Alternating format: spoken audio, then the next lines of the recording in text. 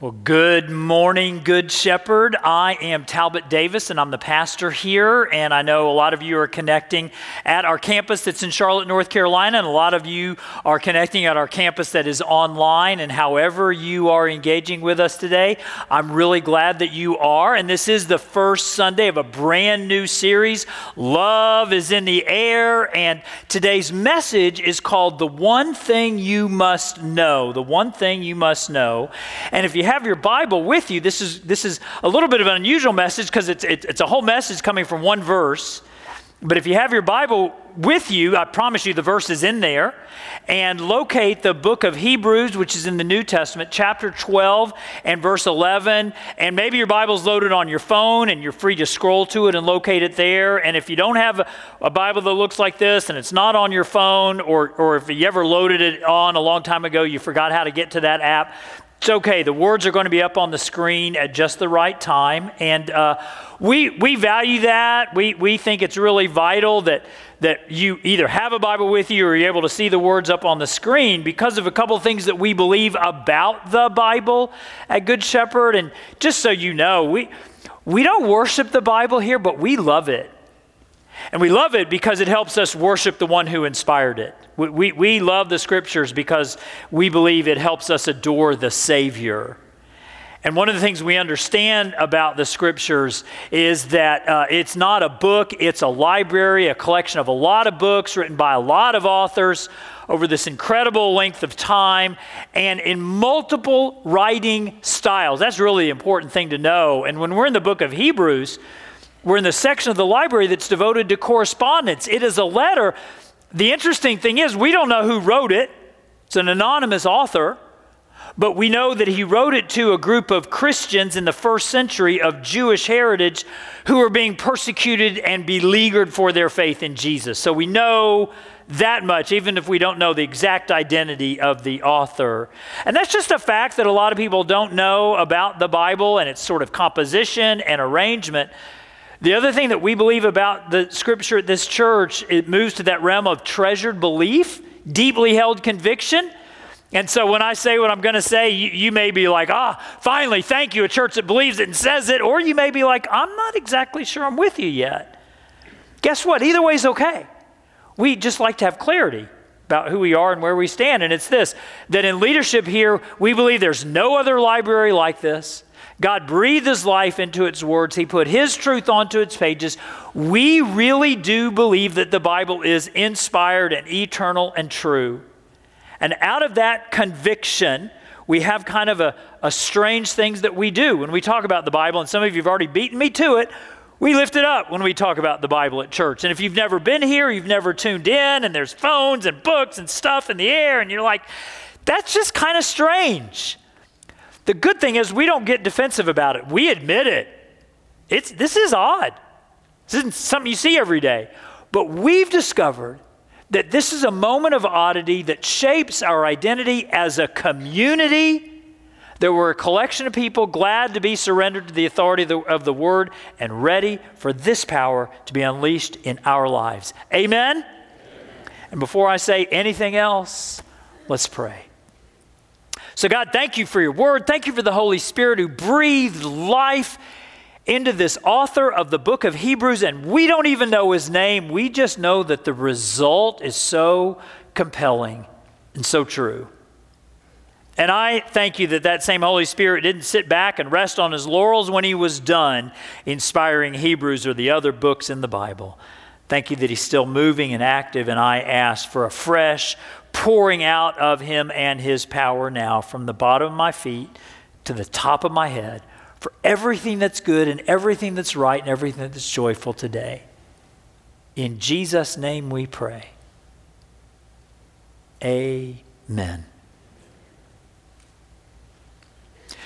So we're in the first Sunday of this series, Love is in the Air, and it is all about love and romance and spring fever and marriage. It's about all that stuff. And I have something that I'm going to be telling you after a few moments that I can't wait to tell you. And when I place it before you, I want you to be able to think about it and ponder it and savor it and have it make an impact in your life. But before we get there, there's something that I got to tell you here. But before I tell you the thing that I'm going to tell you then, there's something that I've got to tell you now, sort of to pave the way, to till the soil, whatever the metaphor. We tracking? So the thing that I have to tell you now is something that I heard on the radio once, and it's actually, I heard it, if you've ever heard of Colin Cowherd, he's a sports guy on the radio, he's really good, really funny, and he said this thing on the radio, and I wrote it down, I was like, that's going to preach one day. Well, today's your lucky day. Today's the day it's preaching. And what Colin Cowherd Dunn said that I erased and wrote down is this: desperation, we're going to throw it up on the screen, desperation makes you overlook important stuff. That when you're a state of being desperate, you lose all sense of caution. Desperation makes you overlook important stuff. Desperation blinds you to caution. And this is true in so many areas of life. Like think about the person who's stranded in a rowboat in the middle of the Pacific Ocean. And because they're in a rowboat, and because I know it's extreme, just stay with me. Because they're in a rowboat, and because they're in the middle of the Pacific Ocean, and the sun is beating down, they are literally dying of thirst. It's killing them. Their thirst is killing them. And they're surrounded by all that water, and the thirstier they get, the more desperate they become. And so they decide to slurp on some Pacific Ocean light, not knowing that drinking salt water will kill you faster than dying of thirst ever could. Desperation blinds you to really essential information. Or let's is it okay if we tamp down the crisis just a little bit? Because I don't think I'm talking to anybody who's going to find themselves stranded in a rowboat in the middle of the Pacific next week. Maybe next month, but not next week. Let's say you're in the airport. This is more common. You're in the airport and your flight's delayed by an hour or 10. And all of a sudden you get super hungry and you're super bored. And because you're super hungry, that $40 hamburger looks so good. And because you're super bored, you know that $20 magazine must be full of fascinating information. And because you're so desperately hungry and because you're so desperately bored, you go buy that $40 hamburger and it still tastes like a $2 hamburger. And you buy that $20 magazine and it's still more filled with ads and information. Your desperation blinded you to the fact that stuff in the airport, because they have a captive audience. You're essentially, you get through the TSA line, you are imprisoned. Because who wants to go through that again? And your desperation has blinded you to the fact that stuff costs 3 times more on the inside than it does on the outside. Desperation blinds you to your need for caution. Desperation makes you overlook really important stuff. And nowhere is that more true than in this realm of love and romance and spring fever and marriage. That desperation makes you overlook really important stuff in the realm of relationships. And some of you have just had the lights go on inside all over the place. Some of you who are married, and some of you who are single, and some of you who are single again, and some of you who are even very content being a lifetime bachelor or bachelorette. You have just had so many things explained to you. So many things now make sense. Even your own status as single again. That's why. Your own status is in an unhappy marriage. This is why. Your own status as being a happy person in a marriage, but you know your mate's not. That's why. Yeah, you know that desperation, because we all have, virtually all of us have a very natural, completely understandable desire to have connection, to have love, to share life with someone. Even for the status of being a married person, so many of us, the vast majority of us, have that kind of deep need, understandable desire, and yet desperation can get in the way, and it makes us overlook stuff that we should have been paying attention to. Like desperation made some of you overlook the fact that he drank a lot, and he has the DUIs to prove it. And desperation made others of you overlook how it was that she treated, just how badly she treated her brothers, which is a pretty good indication of how she's going to treat you. Or desperation made others of you overlook the fact that, man, that guy is the common denominator in all these lost jobs. You've never met one person who had so many foolish bosses and devious colleagues, but this guy seemed to have every one of them.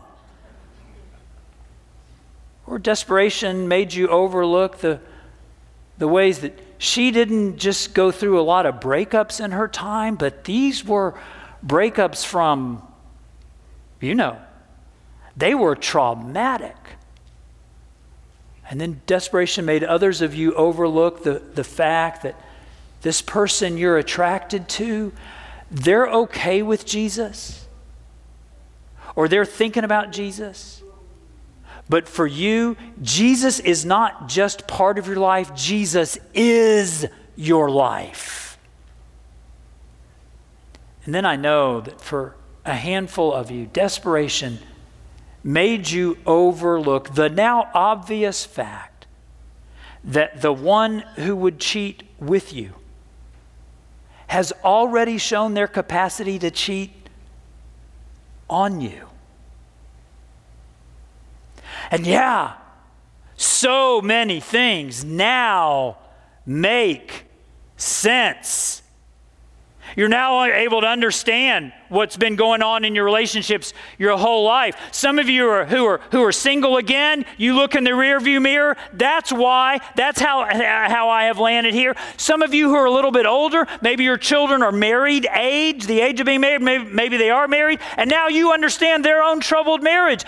That's how they got in that place, and that's how they are in that location. And then a lot of you've understood this is why the marriage that I am in right now, things should be good, things should be healthy, but they're just not. And you can't get away from this feeling that because at some season in your life, you did allow desperation to blind you to caution, that you have to feel like you're being disciplined now.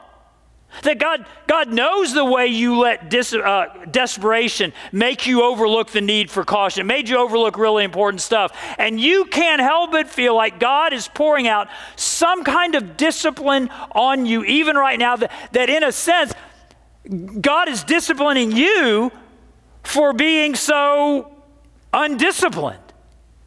I mean, it's one thing to be undisciplined when it comes to money or when it comes to fitness or when it comes to health, but it's an entirely different matter to be undisciplined when it comes to love and romance and spring fever and marriage. And you just feel like you have that target on your back and God is pressing in on you somehow, or life is pressing in on you somehow, or karma, if you believe in that.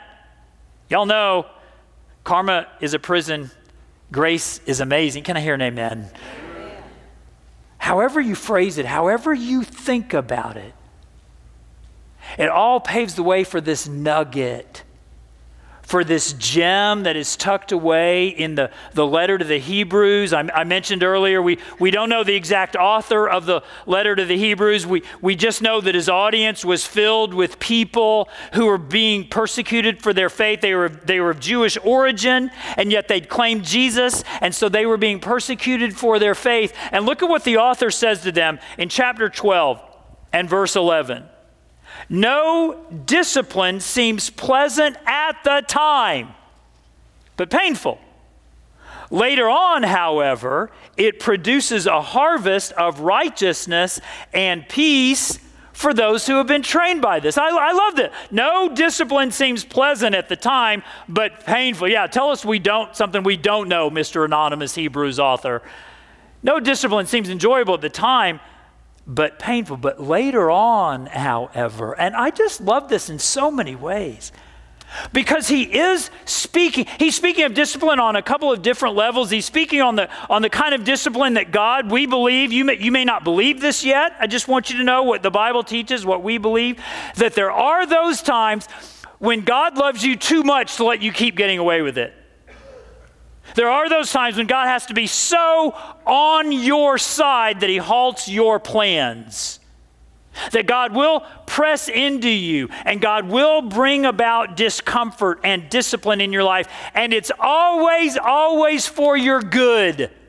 So he's speaking of that discipline that God will bring into your life. And he is speaking of the ways that God's own discipline empowers you and me and all of us to be disciplined in the ways that we live our lives. So you see the ways that it's working on both ends. God pours it. God enables it. It's really God's discipline. And we always think that God's discipline is punishment and God's discipline is painful. And the author of Hebrews is not like, no, people. God's discipline is a gift. It's so good for you.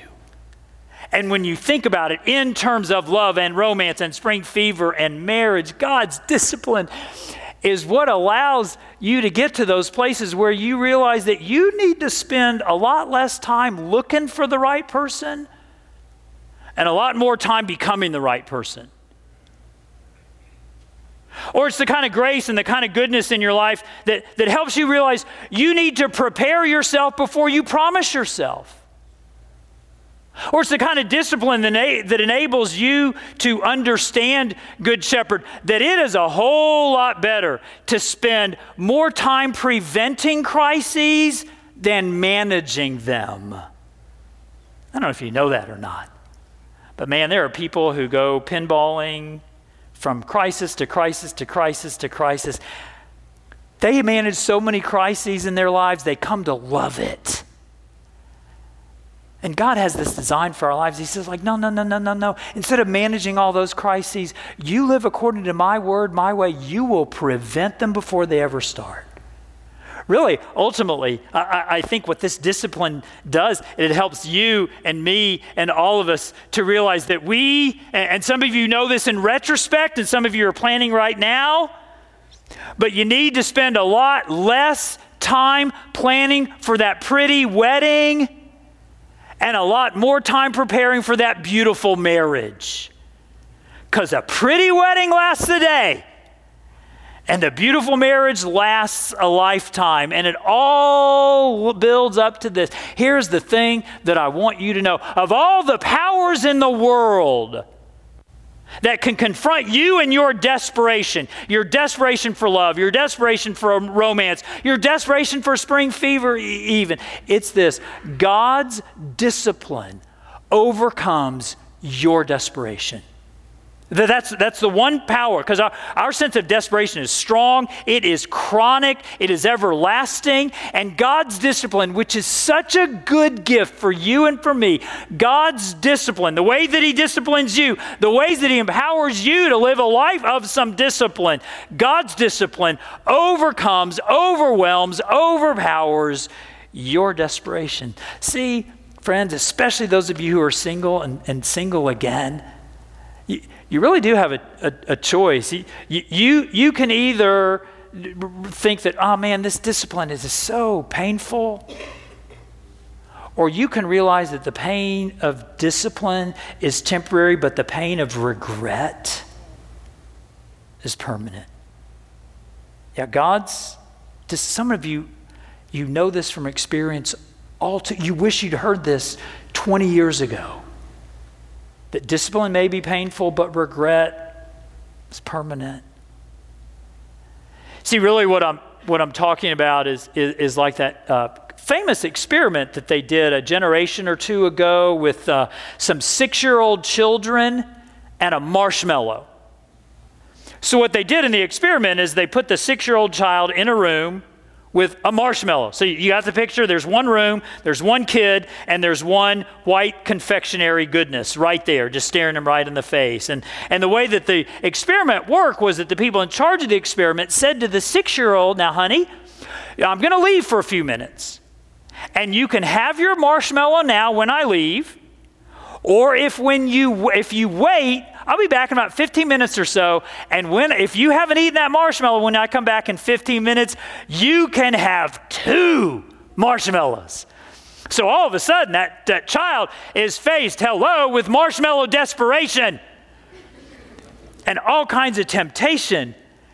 And it's so interesting how that experiment worked out, because a dozen years later, these researchers, they kept track of who did what and with the temptation, and they kept track of what happened to the kids afterwards. And 12 years later, they found out that those kids who succumbed to their marshmallow desperation and had 1, thereby ensuring they couldn't have 2, that they scored on average 210 points less on the SAT than those who had some marshmallow discipline in their life. That's like the difference between Harvard and Hofstra. You realize that? I hope nobody here went to Hofstra, but yeah, that's what it's like. God's discipline overcomes your desperation. Or maybe what I'm talking about is like the young man whose girlfriend was getting ready to have her 19th birthday.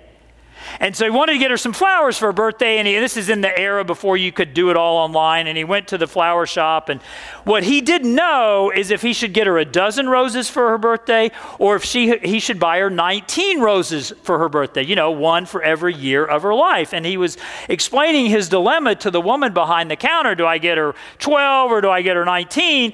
And the woman behind the counter said, son, right now she's your 19-year-old girlfriend, but one day she's going to be your 55-year-old wife. And that young man got 12 roses. And that's discipline. That's what it's like. God's discipline overcomes your desperation. Really? Ultimately, what I'm talking about, and this is especially for you who are single, maybe you're a teenager, or maybe you're in college, or maybe you're just after college, you're single, or you're single again, you know the pain of regret. And if you're single and you're single again, what I want you to do is I want you to make a list of what you would like in a mate. Make that list long and comprehensive and thorough. And include things like loves Jesus. Amen, is right. Financially healthy. Loves Jesus. Good looking. At least takes care of themselves a little bit. Loves Jesus. Not a long talker. Stable in other relationships. Loves Jesus. Has good breath. All those, could you imagine? All those things. Be comprehensive with that list. This is what I would like in a mate. And when you have that list, and when it's long, and when it's thorough, become that list. Make that list to become that list. Ask yourself, am I the kind of person I would want to marry one day? That's really what it's like, that you want to make that kind of list. You want to spend way less time looking for I'm just on this lifelong quest for my soulmate. No, you're not. You're on a lifelong quest to surrender your own soul fully and completely to the Lord Jesus. And you want him to make you and mold you and discipline you through the process of discipline. Listen, you're not going to be, ask God to start you on this journey. You make that list and you say, Lord, would you start me on this journey of becoming this kind of person? And don't expect it to happen instantaneously. None of you are microwaved into a strong living relationship with Jesus. We're all crock-potted there. God's discipline overcomes your desperation. Because really, here's what you need to know, is that marriage And romance does not solve a single problem. It only magnifies them. So many people tell me, oh, if I could only find somebody, then I'd be happy. If I had a love, then I'd be happy. If, then. And I'm like, no. If you're looking for a mate to complete you, that's actually going to finish you off. Because that's what marriage does. It doesn't solve problems. It magnifies problems that are already there. Listen, those of you who are married, I just talked to those of you who are single. Those of you who are married, you do not have marriage problems. You're like, what? You haven't been to my house? I got all kinds of marriage problems. No, you have you problems. And your mate has mate problems. If you're a guy, you have you problems. Your wife, she has her problems. And what marriage does is you bring your problems, his problems, and her problems, and you bring them together in marriage, and you've got a collision of problems. Marriage does not solve those problems. It magnifies them. And the great thing is just by you being here today and hearing these kind of truths and understanding what love is in the air is all about, is that you can then realize, marriage isn't going to fix me. Jesus fixes me. And God has put us in this kind of relationship that often magnifies stuff we already got going on in so many ways, not to make us desperation for a relationship, but to make us desperate for Him. And when we're desperate for Him and we realize marriage is less about being happy and more about, being holy. And He puts us in this kind of prickly situation so that we will learn how to be forgiving and how to be unselfish and how to be loving. And that's God's great design for you and for me. God's discipline overcomes your desperation. And you know what else I think you just got to know is the truth of how when you understand marriage and romance, you understand that faith, real romance, strengthens faith. It doesn't sacrifice belief. And if I can really get quite practical here, this is again for singles and singles again. Sexually speaking, if saying no costs you a relationship, that means it wasn't a relationship worth saying yes to in the first place. And that you want to spend that time devoting yourself less to finding that right person and more becoming that right person. And that the more you grow in your own living relationship with Jesus Christ, the more that He's the goal of your life. And it's all for your good. Not a single bit of this is punishment. Every time I invite you to go deeper into your living relationship with Jesus Christ, it's for your joy. It's for your goodness. It's for your favor. God is for you. God adores you, and He wants your best. And when you commit to that, when you delight in that, well, you will find happening for you what I find happening with me in my car. Like I don't know if you know this or not, but a few months ago, I got myself a brand new used car. I got a pearl white Nissan Maxima. And the thing is, now every time I'm out driving in the streets, I see Nissan Maximas everywhere. White ones in particular, everywhere. And is it because Maximas all of a sudden got so much more popular? Well, maybe. Is it because the city of Charlotte heard, hey, Talbot Davis is getting a Maxima? And if you want to be cool, you better get one for yourself? Probably. Actually, what happens, like attracts like. I got my Maxima. I love my brand new used car. I see cars just like them, like it all over the place. Well, man, when a living relationship with Jesus Christ becomes goal number one in your life, you will find yourself noticing, you will find yourself being attracted to, and others be like attracts like. couple of questions I want you to ask yourself, and we're going to throw these up on the screen so you can actually jot them down. These are really practical questions along the way to embracing God's discipline. And the first question, go ahead if you could put the first one up there so we'll all know who it is. Am I becoming, if you're single, am I becoming the kind of person I'd want to marry? I love that lyric. It says that says the kind of guy you're looking for. That sounds like the kind of guy I want to be. How would you feel taking you home to meet your parents? Second question. Do I derive my identity, this is for you who are married, do I derive my identity from my spouse or my Savior? Listen, one of them will disappoint you, the other one never will. And third, when has desperation blinded me from caution? When do I now see my past for what it really is, my motives for what they really are, and the consequences for what I'm really paying? And it's so wonderful to see this breakthrough. I mean, again, I've been telling you, this is good news. The fact that God's discipline, the ways that he disciplines you, the way that he empowers you to be a disciplined person, it's for your good, and it stems from his love.